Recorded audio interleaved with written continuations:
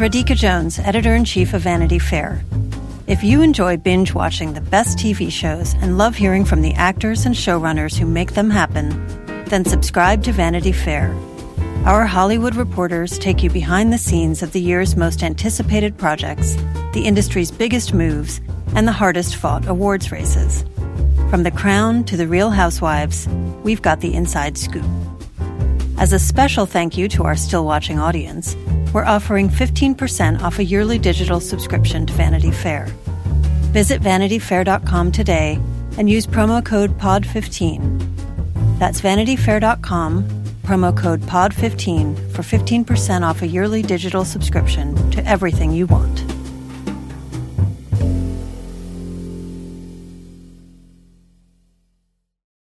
This episode is brought to you by Progressive Insurance. Whether you love true crime or comedy, celebrity interviews or news, you call the shots on what's in your podcast queue. And guess what? Now you can call them on your auto insurance too with the Name Your Price tool from Progressive. It works just the way it sounds. You tell Progressive how much you want to pay for car insurance, and they'll show you coverage options that fit your budget. Get your quote today at Progressive.com to join the over 28 million drivers who trust Progressive. Progressive Casualty Insurance Company and Affiliates. Price and coverage match limited by state law. AI is making waves in every field it touches. President Biden is now on TikTok, and the election draws closer each day. With so much going on in the world, it is hard to keep up with it all, let me tell you. Hi, I'm Kai Rizdal, the co-host of Make Me Smart. It's a podcast from Marketplace. And every weekday, Kimberly Adams and I break down the latest in business and the economy with short daily episodes to make it easy for you to stay in the know. Listen to Make Me Smart wherever you get your podcasts. Please join me in welcoming Phyllis Schlafly. They say that women are like tea bags. You don't know their strength until they get into hot water. We need to talk about the threat of the women's liberation movement. So let me be clear. I am not against women working outside the home. That's their choice. What I am against is a small elitist group putting down homemakers. They want to create a sex-neutral society, which will mean that women are going to find themselves with 2 full-time jobs. So you need to tell your senators you want them to vote no on this Equal Rights Amendment so we can have a country that we are proud to leave our daughters. Hello and welcome to Still Watching Mrs. America. I'm Vanity Fair senior writer Joanna Robinson. And I'm Vanity Fair chief critic Richard Lawson. This week on Still Watching Mrs. America, we are discussing episode 6, Jill, centered on Elizabeth Banks' character, Jill Ruckelshaus. We will have a conversation with Elizabeth Banks inside the episode as well. But if you're just joining us for the first time, what we love to do on Still Watching is just break down the latest episode of a TV show that we're obsessed with. Right now, we are all Mrs. America all the time. We have finished Westworld. We are just on the Mrs. America train until the end of May. And I did want to take this opportunity to make the announcement that we're going to take the summer off of Still Watching. So we're going to watch the end of the season of Mrs. America, and then we're going to take a little hiatus. So lap it up, savor it, and then have time to miss us over the summer, and then we'll be back. Yeah. So I've decided to run for Congress. So right, this is Richard's big moment. So vote Lawson. I will be sending out some buttons and some straw voters, and we will look forward to your political primacy, friend. My platform's a nightmare, by the way. It's horrible. So, but what can you do? All right. So we kick off this episode. We are in 1975. So firmly in the middle of the decade. It's February. And Jill Ruckelshaus, as you know, we've met her earlier in the season. She is sort of the token conservative member of, this feminist movement, as far as she's represented on the show. And, something to know about the Ruckelshauses, she and her husband is that, they worked for Nixon. Her husband very famously, resigned under Nixon as this huge form of, political protest. And then she also, resigned from the White House several months later, the Nixon White House. So they were sort of,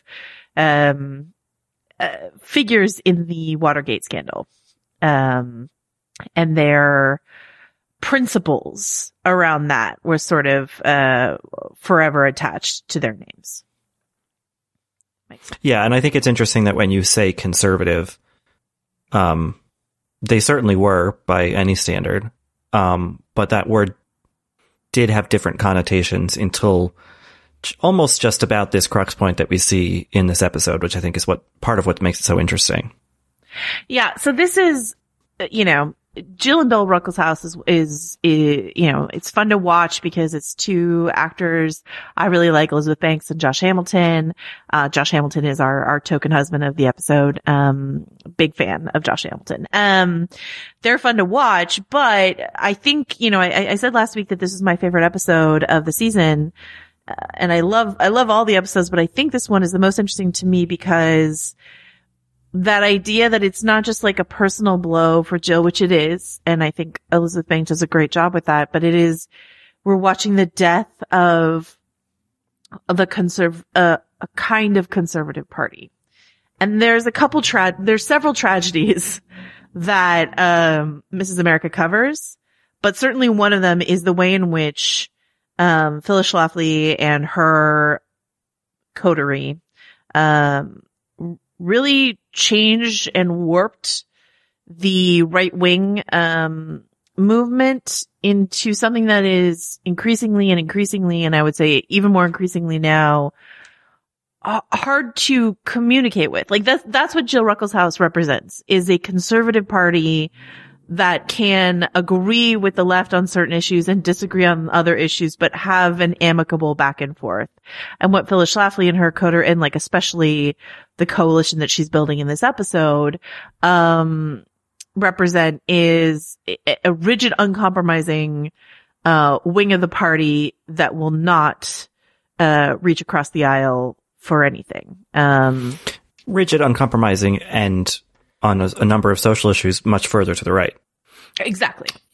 And wrapped up in a determined religious righteousness. Not that American politics have not wrapped themselves in the flag of religion since time immemorial, but here you see it begin to be more pronounced, more antagonistic, more shut off from, like you said, a kind of centrist debate, if such a thing really was possible or productive or whatever. But, and I think that a lot of people, when they think about this, what was happening right in the mid-70s with all of this, Reagan is obviously in the picture, but he was a movie star, or at least a movie actor. And, he had this kind of sort of fatherly presence when he gave speeches. And, I think that his legacy for some can be lost in terms of his ties to exactly this stuff, to the Schlaflys, the Falwells, all this thing. And he really was, the thing that got them in, the vessel through which they, inserted themselves all over into American politics. So if for you, Reagan's legacy was not tainted enough already because of what he did to the economy and to people with AIDS and lots of other things, here's another reason why he was not quite the president that he is sometimes venerated to be. We should be fair and say that there is what I like, so there's a few things going on in this episode, as with any episode of Mrs. America. You've got whatever's going on in the Ruckelshaus house. You've got Phyllis Schlafly meeting, Lori Beth Hobbs and sort of really, gathering these religious extremists under her wing. And then you've got this, scandal that affects the left wing of the party, which is the way in which secretaries, a sex scandal in the Capitol, and the way in which the secretaries are treated. And you see in the form of Bella, Margot Martindale's character, Bella Abzug, who is the center of next week's episode, you see the way in which she is willing to make some moral compromises for what she sees as the good of her party. You know what I mean? You've got Shirley Chisholm standing up for these women, and you've got Bella saying like, well, what our men do is no worse than what the men on the other side of the aisle do. So we can't afford to lose them as allies. So we can't call them out for the way in which they've treated these women who work for them. And eerily, this is exactly what is happening right now in a national scale, with our own presidential, election, right? Because there is, a conversation around sexual misconduct allegations affecting Joe Biden, and the question that the left is facing is like, okay, do we believe women? Do we believe this accusation? And let's say we do. Let's say all things being equal, this is true, and what Trump has done is true. Which is the lesser of two evils, and is that really something that sits well with us in any way? You know what I mean? Yeah. Mm-hmm. Yeah. No, I mean, it is eerily similar. And, I don't think this show is, thankfully, it's not completely skewed toward, favoring the left side of things and criticizing the right. Like, they're showing that the left certainly had its own compromises and problems and all that. Granted, it's, I think, a little less scary, in a bigger sense than the stuff happening on the right. But yeah, I think it's really crucial to have that, dynamic shown in this episode, or any episode of this show, that, because it really does speak so much to the here and now. Right. So the Hayes scandal, which was, a real thing that happened, in, like, most everything in this episode is a real thing that happened, except for, I would say, the conversation between, Jill and Phyllis at the bar, which is fictionalized, right? But almost everything else is like, hews pretty closely to real things that happen. And, the Hayes scandal, where we see Shirley Chisholm standing up for these women and Bella Abzug unwilling to, and it all sort of coming down to nothing. And it ends in this really depressing, at a prayer breakfast of all places, with this really depressing, like, political cartoon that these men are sort of guffawing over. And it's just like,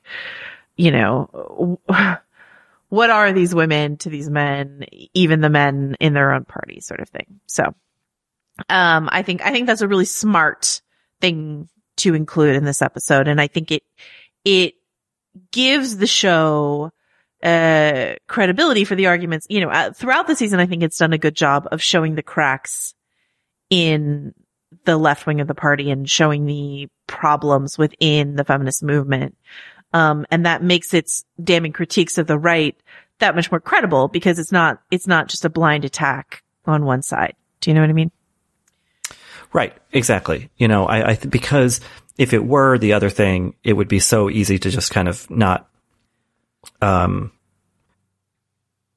contend with any of it. It would just be like, oh, well, it's, clearly a biased thing, so who cares what any of it says, but this way they're like, no, this is a complicated issue with mistakes and whatnot on both sides. And here's that portrait.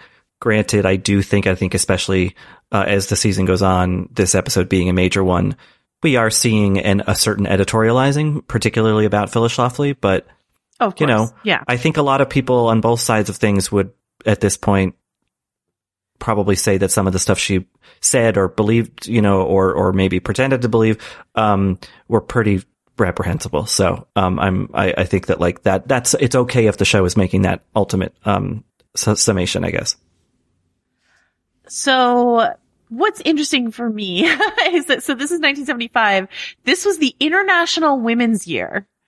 Something that the United Nations declared. That is not something I have ever heard of. I did not know that was a thing, but apparently we got a whole year in 1975.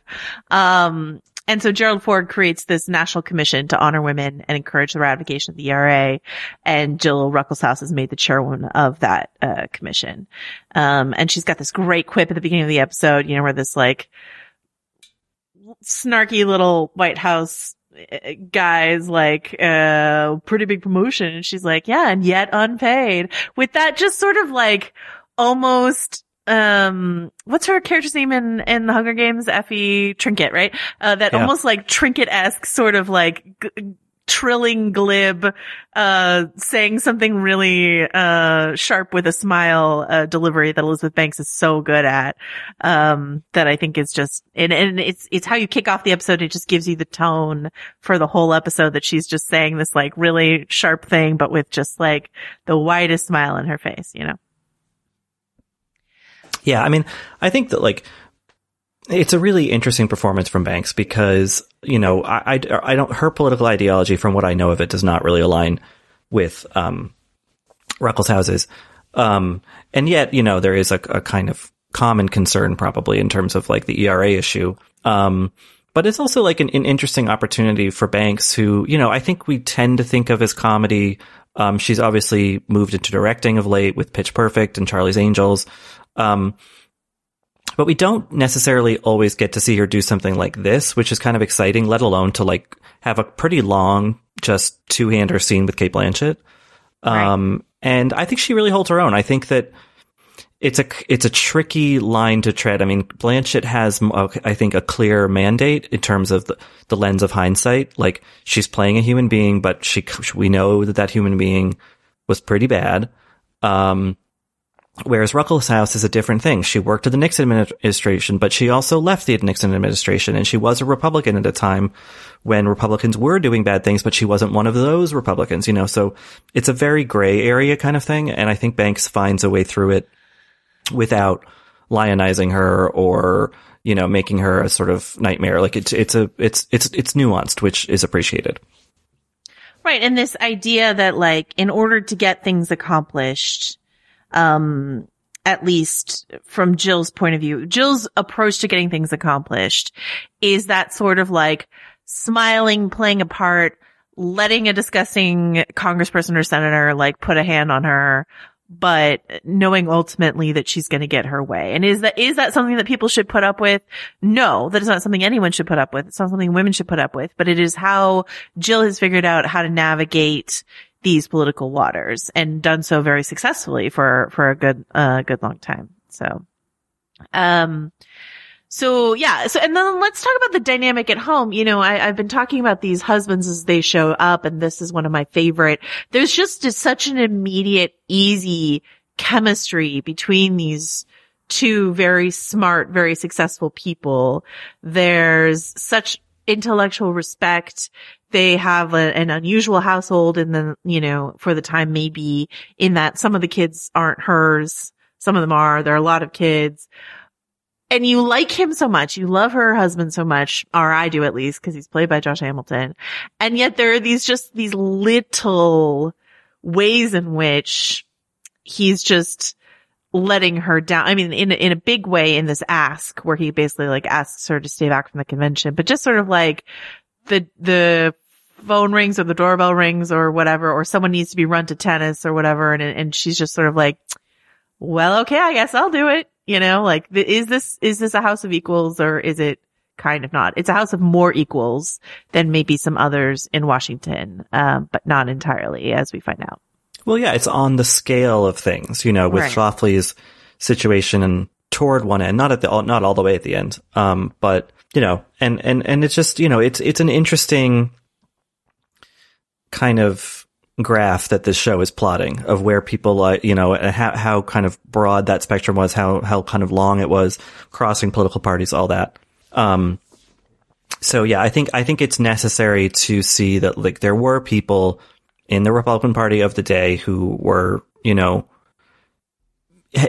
in their own sort of, conversation with the women's lib movement. It wasn't all just, you know, the binary of one political party was for, the other was against. And to feel that loss toward the end of the episode because we already know what happens, you know, we know that Reagan, does come in, and with him comes this whole kind of far right veer. So we know that this is a losing thing, and to watch, Ruckelshaus kind of try to basically that dawns on her that maybe this thing is being taken from them.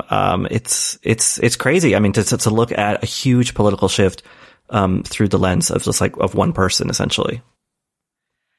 Yeah, her embodying that. And like, I I watched this episode multiple times, and I cry every time at the very end when you have Jill's devastation over like what whoever the they you decide are, what they've done to her party. Something that she cared so much about and felt and believed so much in, to see it warped into this other thing, is devastating for her. Right. So, and I think devastating to watch, despite the fact that, you know, I'm extremely liberal and have, you know, never identified often with an on-screen Republican. This is a case where, you know, I definitely have. So, yeah. So we should talk about the Republican National Convention that we see, and maybe some context for people, who might not know. But this was in Kansas City, the Republican National Convention, and it was just like a crazy time, that was happening. This is I was reading some like oral histories of it, because we've talked in the past two presidential election cycles. I've heard more pundits than ever talking about a contested convention. This idea that, like, let's say in 2016, if like Bernie and Clinton had been so close, it would have been a contested convention. Or again, this year, if Biden and Sanders had been so close, it would have been a contested convention, which means, you know, the candidates have to duke it out at the convention for the nomination. And that's something that like political pundits want, because it's like exciting for them to cover, but like probably not great, as we see in this instance, like for the party. So what you know, so this is a quote, from this long oral history that I read. I will find the source of it in a second, but, this historian who wrote about Reagan's 1976 campaign, Reagan was not successful in, you know, 75, 76. But this is sort of the beginning of his ascension, right? And, of the convention, this author, Craig Shirley, wrote, it was riotous. It went on for hours. There were melees in the hall. A Ford delegate who broke her leg in the chaos was kept from the hospital for fear that her replacement would vote for Reagan. She suffered in a brace made from convention programs until the voting was over. On Monday morning at the start of the proceedings, a 55-foot tall inflatable elephant meant to welcome the delegates took flight in downtown Kansas City, only to drift into a nearby nylon wiring, ripping its stomach apart. It was an apt metaphor for what was happening to the party that year. And, you know. Well, yeah. It is interesting. Paul Manafort, Paul Manafort was leading the forward flow operation. Paul Manafort, who is now a convicted felon. So like this was what was going on in Jill's party in this episode, you know? Well, yeah. I mean, Manafort, Rumsfeld is mentioned a lot in this episode. Dick Cheney we see in this episode. Like, right. These people have been at this for a long time. And granted, right. Some of them were more Ford guys, some of them were Reagan, but like they all seem to have found a common mission later in life, I guess. Right. But it is interesting to think about this moment in time where, you know, Ford kind of steps in when Reagan resigns, and the party was in chaos. It was a huge scandal. Would they ever recover? Blah, blah, blah. Like, and then obviously the people on the far right saw an opportunity to seize control of a party that was flailing and injured, essentially.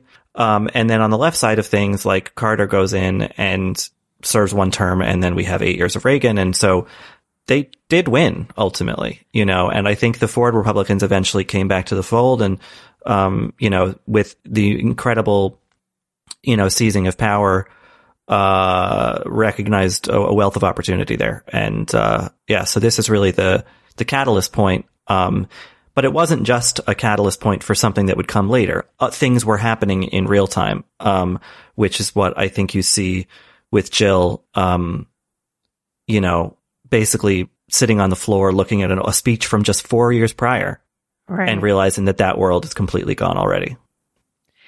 The last part of that oral history is Lou Cannon.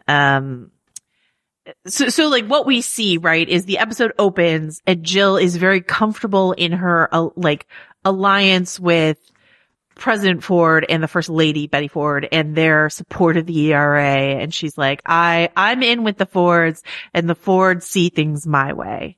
And so things are very, she opens the episode with like Phyllis picketing outside the White House in a sort of like a low turnout for Phyllis, right? This spurs Phyllis to make the moves that she makes in this episode.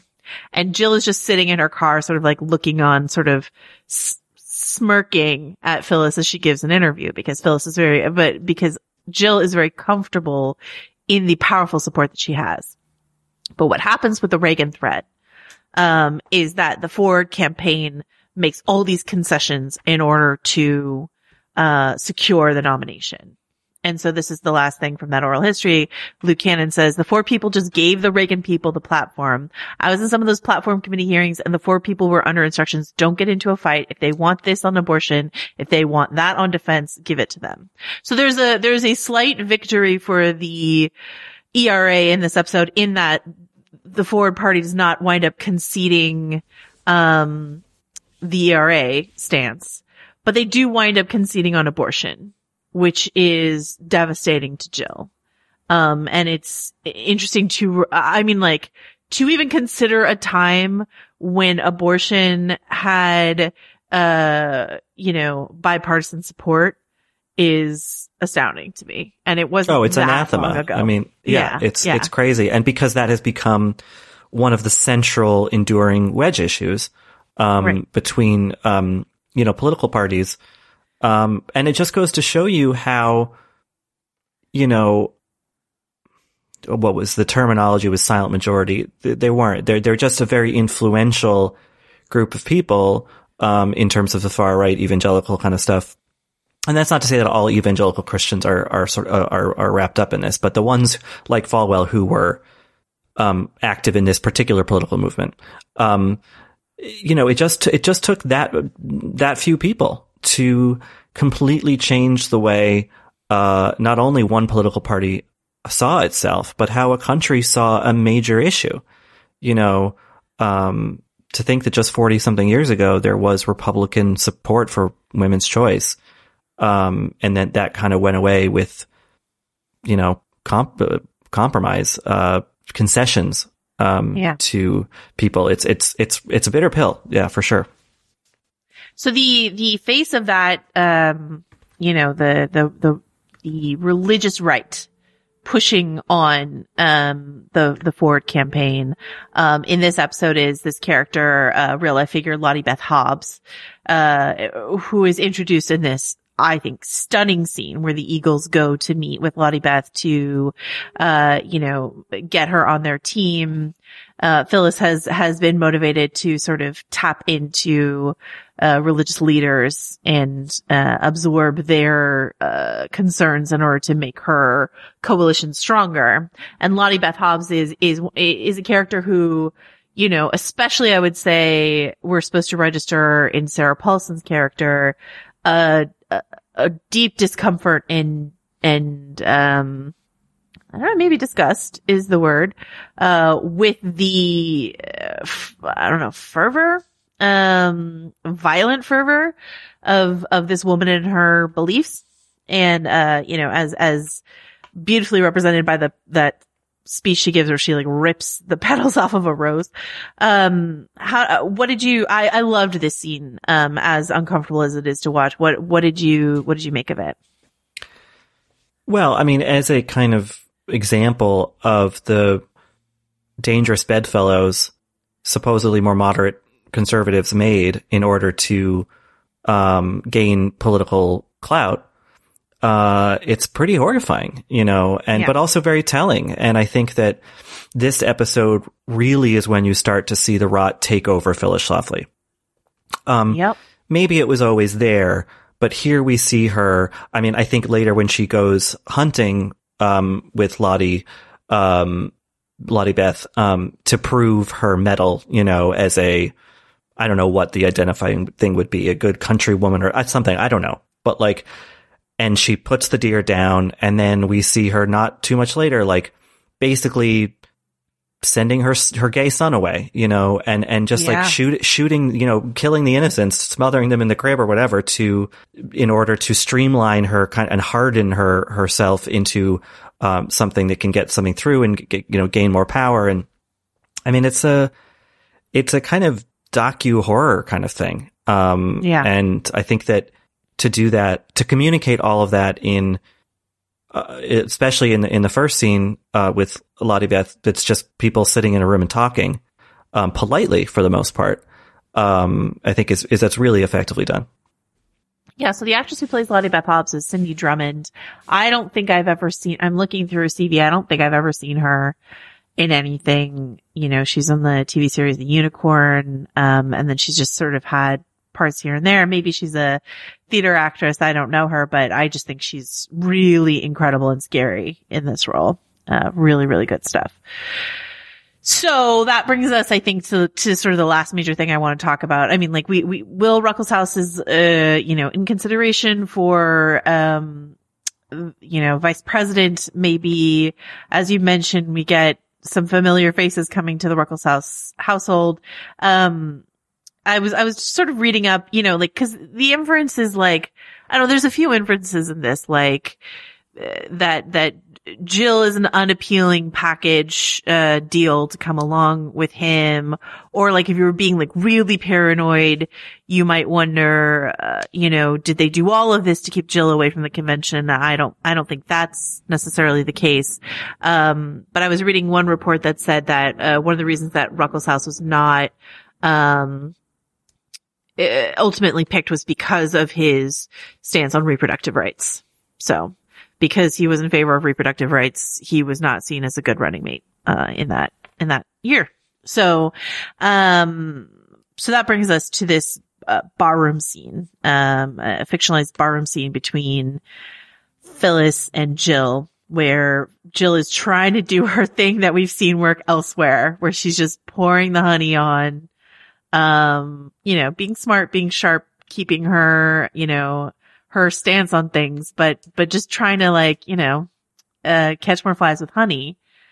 And then it feels like it might work. And then, it takes a sharp turn. Jill lets that mask of hers slip. And then Phyllis comes in with one of those, you're just so angry. And I want to scream.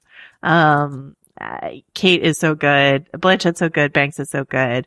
So let's talk about this scene, Richard, this two-hander. What did you think? It's great. I mean, it has the feel of Pacino and De Niro talking in Heat or something, like this just great kind of tete-a-tete. And I think that it's interesting because Jill does get some good lines in there, especially at the end when she's like, you think you can climb, use men to climb on, but they're looking up your skirt the whole time. So good. But I think she says it in a moment of, she kind of loses control because just watching her realize, oh my God, this woman there's no appealing to her. This is a much more stolid and, force, a more sort of ideologically totalizing force than I thought I was dealing with. And I think in that scene, and I think it's really well done by Banks, you watch an entire side of things realize, oh, we're going to lose to these people because they will not budge. And so while she gets a couple good lines in, I think she leaves that knowing oh, we're fucked. Yeah, it's, or there's no reasoning with these people, or the arsenal that has served me so well in the past won't work here. Right, exactly. Yeah. And her personal arsenal, but I think also she realizes the bigger thing, the wheeling, dealing, the kind of, genial, let's make a, thing happen kind of thing. That's not going to be as easy with people who are so, that their ideology is not political. It's spiritual. It's, it's something much deeper and harder to, appeal to in a way. Yeah. The line that she has in that scene where she talks about bringing Dr. Spock, a noted child psychologist, on her honeymoon. That's a real quote that I read that Jill gave to a newspaper. So though this meeting between them, we've talked before on other episodes how Davi's sort of idea was let's explore the ways in which these famous feminists or members of the women's movement interacted with Phyllis Schlafly. And so this is an invented one, right? Like we've had some real ones like the debate last week or the debate with Betty Friedan, et cetera. But this is an invented encounter, not to say that these two women like never talked. But that Davi is still trying to pepper in real life quotes, at least from Jill, to keep it in firmly anchored in this sort of attempt at historical fidelity, which I think is interesting. Mm-hmm. All right. Anything else we should mention before we go to our conversation with Elizabeth Banks? I guess the one thing to set us up for next week that we should keep our eye on, well, two things. One, I think it's worth noting in this scene between, Jill and Phyllis that Jill basically accuses, still when she's in play nice mode, but accuses Phyllis of cynically using the ERA fight to build a mailing list that will be invaluable to Reagan. That Phyllis is making building herself a nest egg almost in the shape of this mailing list, right? Yeah. And I think that, whether or not the mailing list is very literal, obviously, right. But I think it's also standing in for a bigger thing. You're building a coalition. You're not a coalition. You're building a movement, yeah. And I think the interesting thing is, was that Phyllis's strategy or did Jill just give it to her? Ooh, yeah, that's a good maybe question. It was both in a weird way. But hearing someone else say it, she's like, yeah, this is about something else. Like, let me identify that. And then you see her, Phyllis, maybe once she realizes that, then she goes to confession. My son's a pervert. I'm going to kill this deer. I'm going to send him away to law school, all this stuff. Right. Then that's when she decides, okay, if I want to do this, I'm going to do it. Right. Yeah. So you see that as like a movement, like the scene where like Phyllis and John are at the piano last week where she's just like, you need to be more careful versus my son is a pervert and I need to send him away. You see that as like a movement, on Phyllis's part. Towards the religious right. Yeah, I mean, I think it's, if someone like Jill Ruckelshaus tells her, basically imbues her with power, then she kind of realizes it and it's like, oh, okay, but if I'm going to do this, I'm going to do it. And if I'm going to get in bed with certain people, then I have to walk the walk. Right. And look, her son, John, is gay, but also is an arch conservative. And, he returned to the flock as much as he could. But at this moment, she had to kind of decide whether she was going to kind of cleanse herself of, her, domestic sins or that surround her. And she chose to, yes, do that. Yeah. The other thing to keep an eye on is the fact that, Bella is approaching a run for Senate. So that's one of the reasons why Bella is unwilling to go hard on her male colleagues is that she is really hoping to win, an upcoming election herself. And so that's her focus. And we'll talk about that a bit more next week in the Bella episode. But that's something that's on her mind.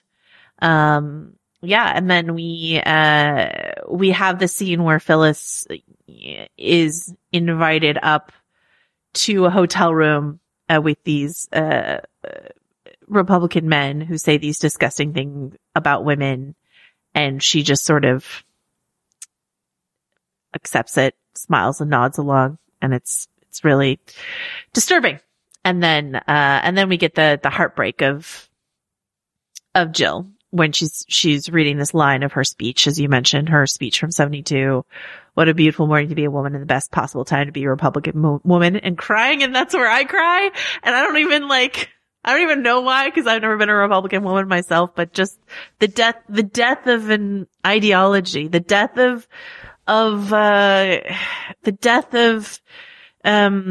what do you call it? Civil discourse almost, not to be overdramatic. So I think this is a tremendous episode of television. It's really, really good stuff. So yeah, I mean, she's realizing we're all going to be hardliners now. Yeah. Yeah. And the Ruckelshauses, like, her husband was the head of the EPA, before this and then after. And so, like, they stayed conservatives, but they also stayed staunchly centrist, if you want to call that conservatives. Cause you don't think of conservatives being in charge of the EPA also. Like, these are other things that I'm just like, what? All right. This, created by Nixon. So. Yeah, exactly. Let us go to our conversation with Elizabeth. The Run Through with Vogue is where you'll meet all the most exciting people in fashion and culture. I am Fran Lebowitz, who should be the mayor of New York. We all support that. Yeah, we support that. Very nice. Nikki. Yes. It's been really great being in this beautiful pink room. All right, Usher, can you hear us? I can hear you. All right. Can you hear me? We can. We can. All right, here we are. On the podcast, you'll learn how Vogue really works. Sometimes we'll come in for a second or even third run through until we are AWOC. Can you tell us what AWOC means? It means AWOK, Anna Winter okay. I'm Cho Minardi. And I'm Chloe Mal. And we're the hosts of The Run Through with Vogue, where fashion and culture collide. Join us. It's AWOC. Listen and subscribe wherever you get your podcasts. Thanks.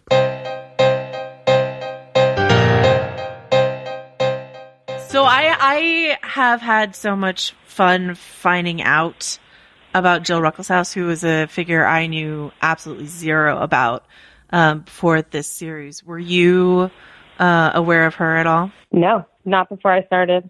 Not at all. And I was only mildly proficient at the whole Nixon era top political game that had happened. And I knew about the Saturday Night Massacre, and I sort of vaguely knew who was involved. But, the fact that her husband, Bill, was involved, and just all of that history was really fun to sort of read through again, and especially in this moment in time.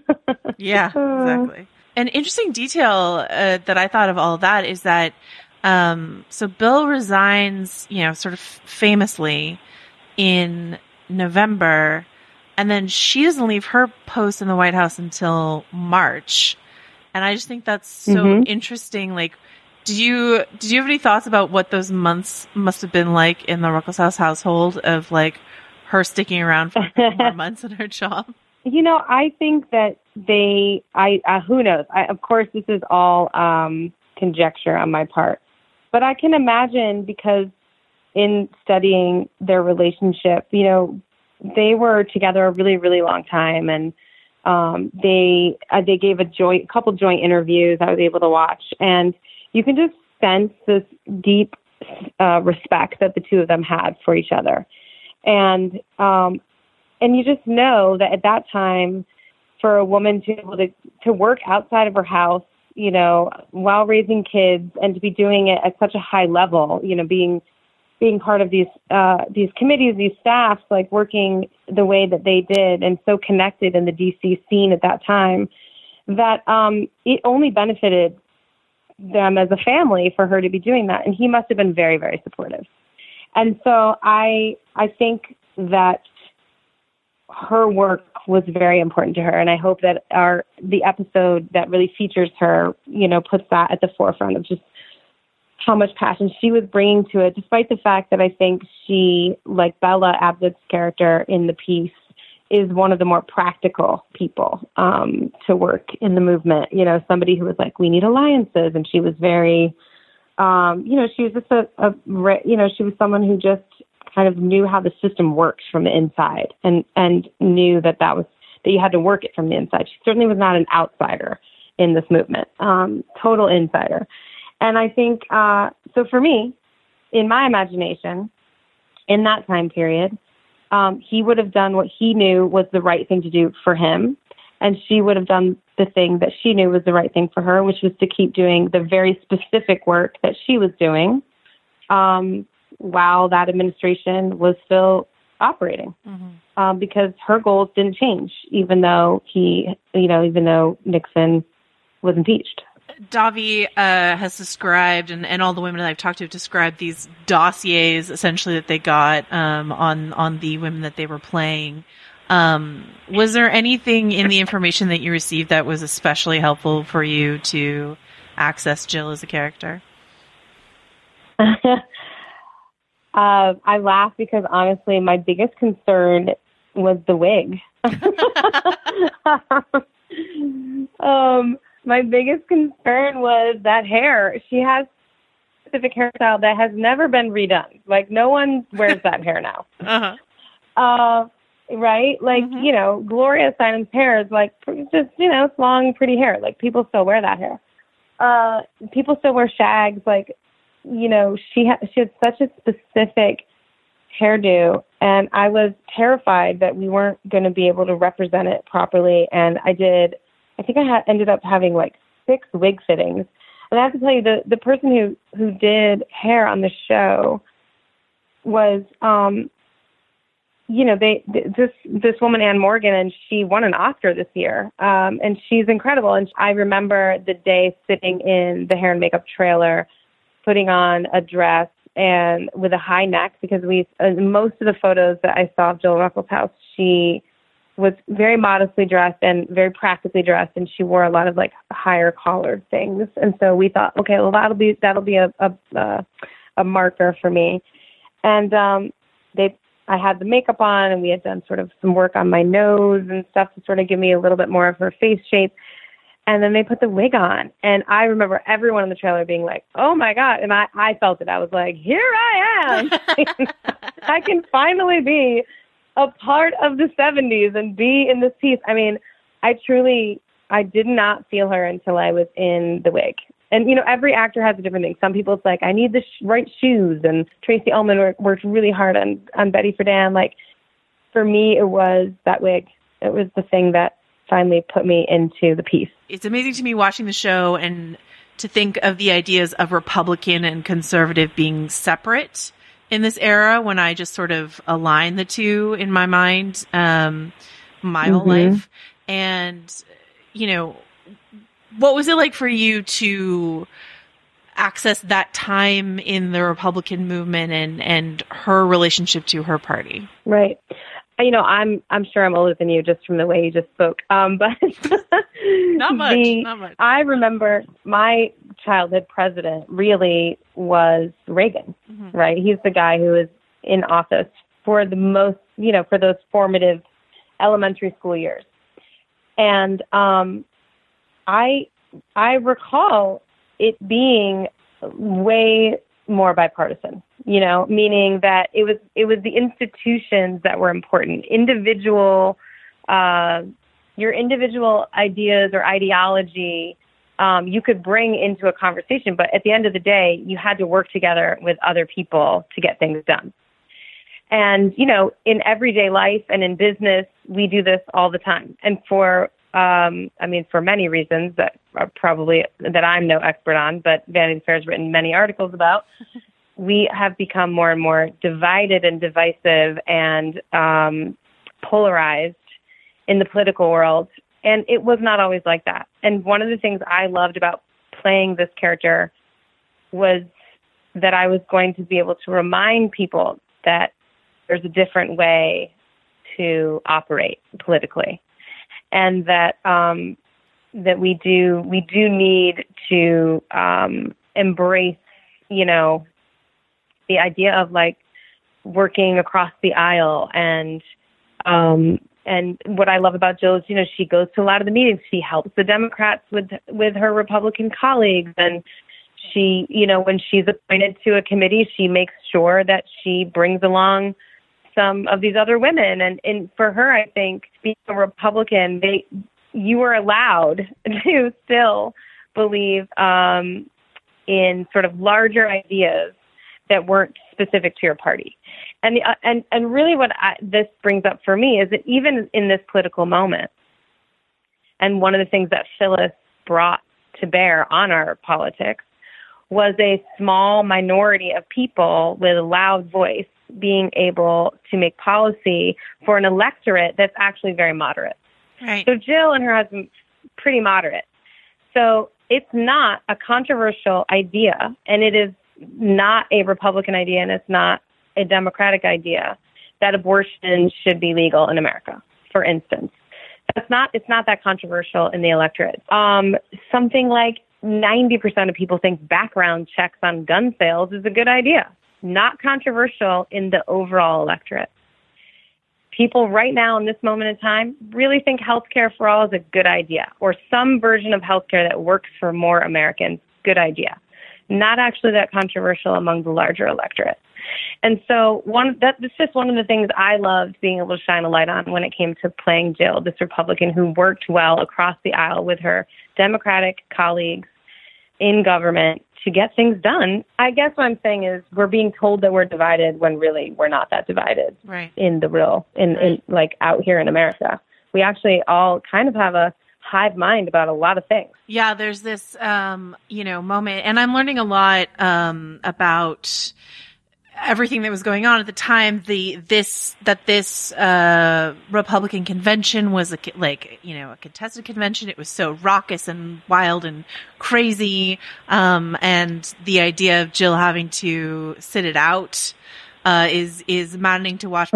There's this one thing, when she's on the phone, it's sort of playing over the montage of the convention, and she says something like, our party was the first to back the ERA since 1940, and we're going to hold that line.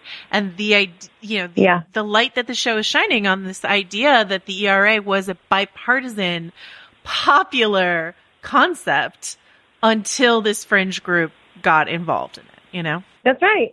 And it's important to remember that, the idea, feminism, or if you look it up in the dictionary, it has a really simple definition. And it's just about equity of opportunity for women, right? Equality of opportunity for women. Also not a particularly controversial thing in the larger sort of world. And yet, Phyllis was able to use wedge issues to make feminists out to be some sort of, extreme idea. As if, just wanting equal pay was truly an extreme. She was able to color feminists as sort of extremists in her time. And I think that legacy colors feminism to this day. Absolutely. So many of the ideas and, the coalescing of the religious right and all this sort of stuff that you see happen in the show, thinking about how that has only grown and continued and further divided us now, is incredible to watch. Yes. It's frustrating and heartbreaking, So. And, it's so interesting because we were saying that, I can't remember who said it, but I love this phrase, this idea. We were all sitting around. It was like, these women that were fighting for equality for women, they were fighting for Phyllis too. We're still fighting for you. You're calling us names. You're screaming at us. You're working against us. And, we're still here trying to make the world better for you. And I find that so fascinating. And that's not the other side. The other side's not inclusive in the same way. And that's why I'm a Democrat, I guess. But I just think there should be more inclusiveness, more justice in the world, not less. Do you think that idea of wanting to make space for everyone, do you think that informs the approach that the show has to find moments of empathy, or at least insight into Phyllis and her home life and the struggles that she went through? It's been, I don't even want to say it's controversial. I don't think it's controversial. I think it's just some people who have painted Phyllis Schlafly as a stone cold monster are, surprised to see the show find space to show some of her struggle, as well as her victory. What do you make of that approach to this story? Well, I think that you need to have depth on both sides when you're playing characters. If you were doing a portrait of, I don't even want to say, when you play bad guys, when you play villains in pieces of art, you want to explore what that villainy looks like and where it comes from and what's motivating it. I find that in this episode where Phyllis, I'm one of the few characters from our side of the aisle that gets to confront Phyllis in person. And I know for me, what really just struck me was how unself-aware she was. And I think that's a problem for a lot of people in general. She's just not that self-aware. She's got some blinders on many levels. And, you see it with her blinders for a long time with her own son, and then with her relationship with her husband, and her, this idea that she was a very ambitious woman under those circumstances. We were expected to basically stay home and raise all the kids. And how do you procure what's yours? And the other thing I think is what's interesting is these singular people, I don't know that I'm not sure they understand the ripple effect of what they're doing. So many of us just live in our own little lives, and, we get up in the morning, we eat a meal, we deal with our children, we make our calls, we eat another meal, we deal with something else, we eat another meal, we talk to friends and family, and we go to sleep. I mean, that's everyone's day. Yeah. Where do you, that's everyone's day. That's a villain's day as much as that's a hero's day. There are so many moments in this series that are, ripped directly from headlines, from articles, from clips that we have. I was delighted to find that line about, I took Dr. Spock on my honeymoon in a Washington Post article about Jill Ruckelshaus. That's a real thing that she said. But then you've got scenes like this bar scene between Phyllis and Jill, which, Davi has to sort of invent to give these women this interaction. What's the difference for you between approaching something that, is a direct quote or you have video footage of, et cetera, versus, this barroom scene? Well, the real, the true things, the things we know to be true just inform the things that we invent. Mm-hmm. And, always. So, I always feel very lucky when I get to play someone who's real, because you don't have to invent the entire backstory. You get to actually read about where this person's from and, what their life was like and these quotes that they said. And you get to watch a video every now and then, see photos of them interacting with their friends, and she has a real warmth about her that I really enjoyed. And so those just become sort of the roots to everything else that you invent. And then you use the rest of the toolbox that you use when you're performing any other kind of character that's fully invented. You just probably did the homework yourself. I feel really lucky that Davi did all the homework for me and just gave it to me in a packet. Nothing rang untrue for me, I guess, is my point. So when you're building off a foundation of truth, what you invent inevitably feels a little more truthful. There's a lot in this episode, of course, about exactly what you said before, Jill working the system from the inside, making nice with maybe people, specifically men that she finds sort of personally repugnant but are useful to her cause. Is this, not to get too personal with you, Elizabeth Banks, but is this, idea of making nice in order for the greater good in the end, is this something that you've had to do in your own life, in your own career? I don't think I'm alone in saying yes. I think most women have figured out how, but it's something that many of the characters on the show are dealing with and understand. I would say most every character is dealing with. You have to, even Phyllis is dealing with that for sure in a lot of levels, and it's just about what the end goal is. And being aware of it. Like, Jill is fully aware that that's what she's doing, and Phyllis somehow thinks people care about what she's saying, that men actually give a shit. Whereas Jill had her eyes open. They either understand that we all generally have a common enemy. How do we combat that together? Or there are women for whom that system very much works and they don't want it to change. And there are people that like change and there are people that hate change. And I think, that's part of it too. There's some people that say, this is good for me. I like the system. And then, you talked before about watching footage of William and Jill and their sort of very loving, easy chemistry, and you and Josh Hamilton like really captured that beautifully in this episode. You've done this countless times, I'm sure, with other performers, but what work did you and Josh do to make sure that you captured that here? That was a little bit of luck, because he and I think we met the night before we started shooting. Oh my gosh. Yeah. So we, sometimes you really have to work to manufacture chemistry with someone, and sometimes you don't. I will say we spent all of our offset, like once we were together, we spent all of our time together, meaning if we went to craft services, we went together. If we had a down moment, we sat with each other and chatted. So I have an insane amount of respect for him as an actor anyway. And it just went deeper once he showed up. And I think the same happened. We were able to just sort of jump in, have this, lovely mutual respect, and then kind of this excitement that we both knew it was gonna work. Like really quickly, we were like, "Oh, this is gonna be okay. This is gonna be good." We can joke with each other, and we kind of get each other, and we know a couple people in common. Okay, we can talk about that, and oh yeah, this is easy. We've just built like a nice kind of history for ourselves, just based on just getting deep. I mean, actors tend to do this. You tend to know someone's deepest secrets very fast, but you don't know like if they have a brother or where they were born. Right. I was talking to John Slattery about what it was like being, because I think he's the only.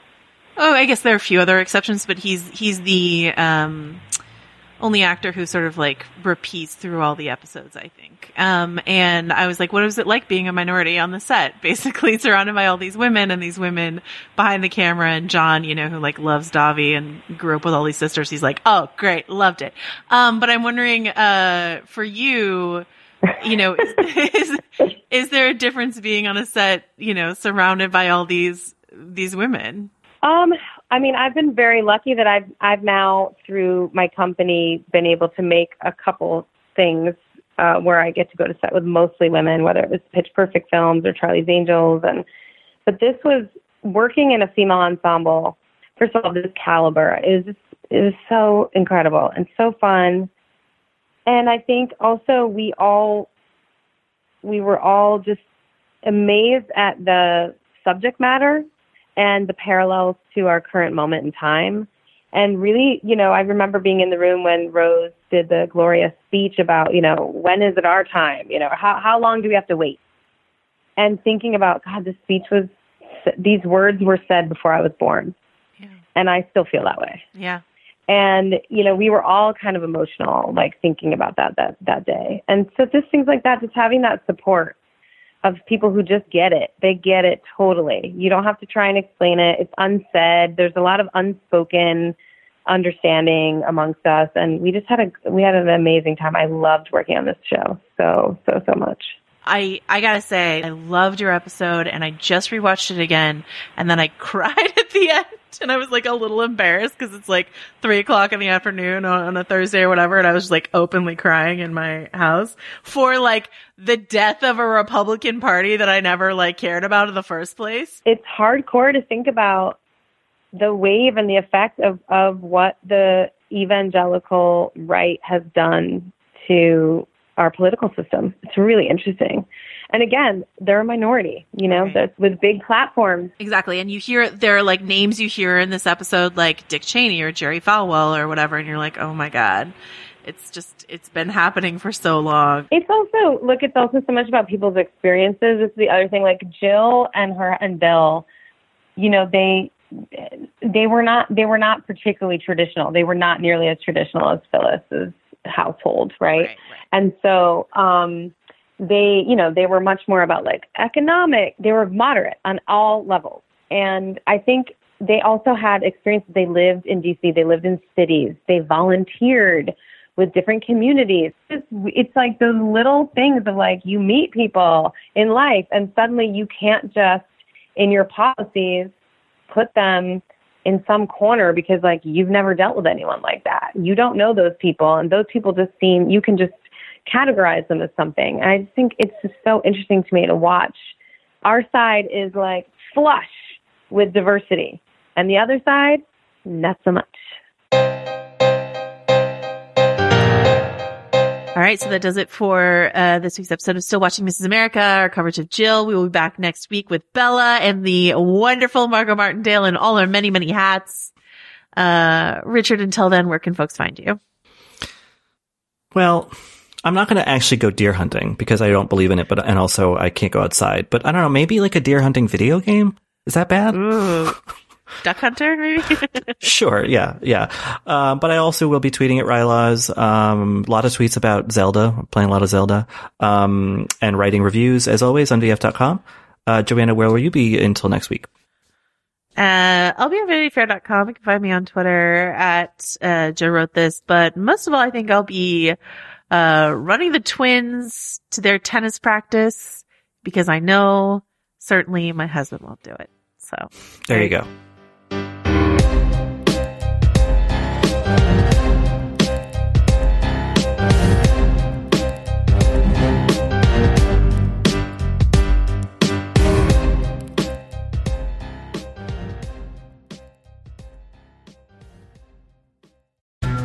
And if you are watching this video, either I'm dead or I'm in a very, very, very bad situation.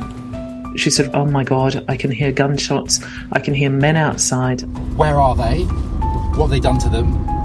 Are they dead? Are they not dead? There is one suspect, her father, the Sheikh. It's Madeline Barron from In the Dark. We've teamed up with our new colleague Heidi Blake at The New Yorker to try to answer a question about one of the richest men in the world, the ruler of Dubai. Why do the women in Sheikh Mohammed's family keep trying to run away? There's 5 policemen outside and 2 policewomen inside the house. So basically I'm a hostage. And he reminded me that Sheikh Mohammed can get me anywhere. Because you're a rich and powerful person, you can effectively break any law you want in our country and get away with it. The Runaway Princesses is available now. Follow In the Dark wherever you get your podcasts.